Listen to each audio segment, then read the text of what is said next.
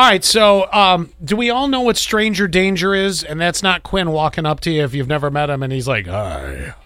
I don't do that. That's stranger danger. Yeah, you just sounded like that. You're like, hi. If I was to pick the creepier of the two. Yes. But we know what stranger danger in real life is, right? It's something you say if you feel like you're in danger, yeah. By a stranger. I was going to say distress. You two are geniuses. Listen to you. Yeah. That's something you say if you're in danger with that stranger So danger. you yell it so that somebody comes and helps you. Yeah, Geniuses. if you're in distress. It's sort of like that. It's Stranger really, danger.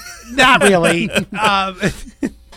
All right, you do it the way If you you want. yelled that the stranger will run. Yeah. So it's a very effective move. All right.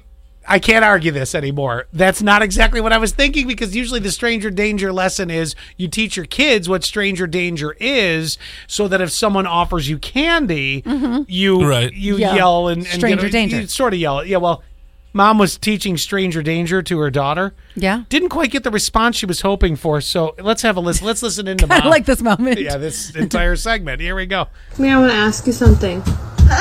Listen. If a stranger comes up to you and says, "Hey, little girl, do you want some candy?" What would you say? Thank you. Thank you. You taught her manners at least. Hey, one job is complete.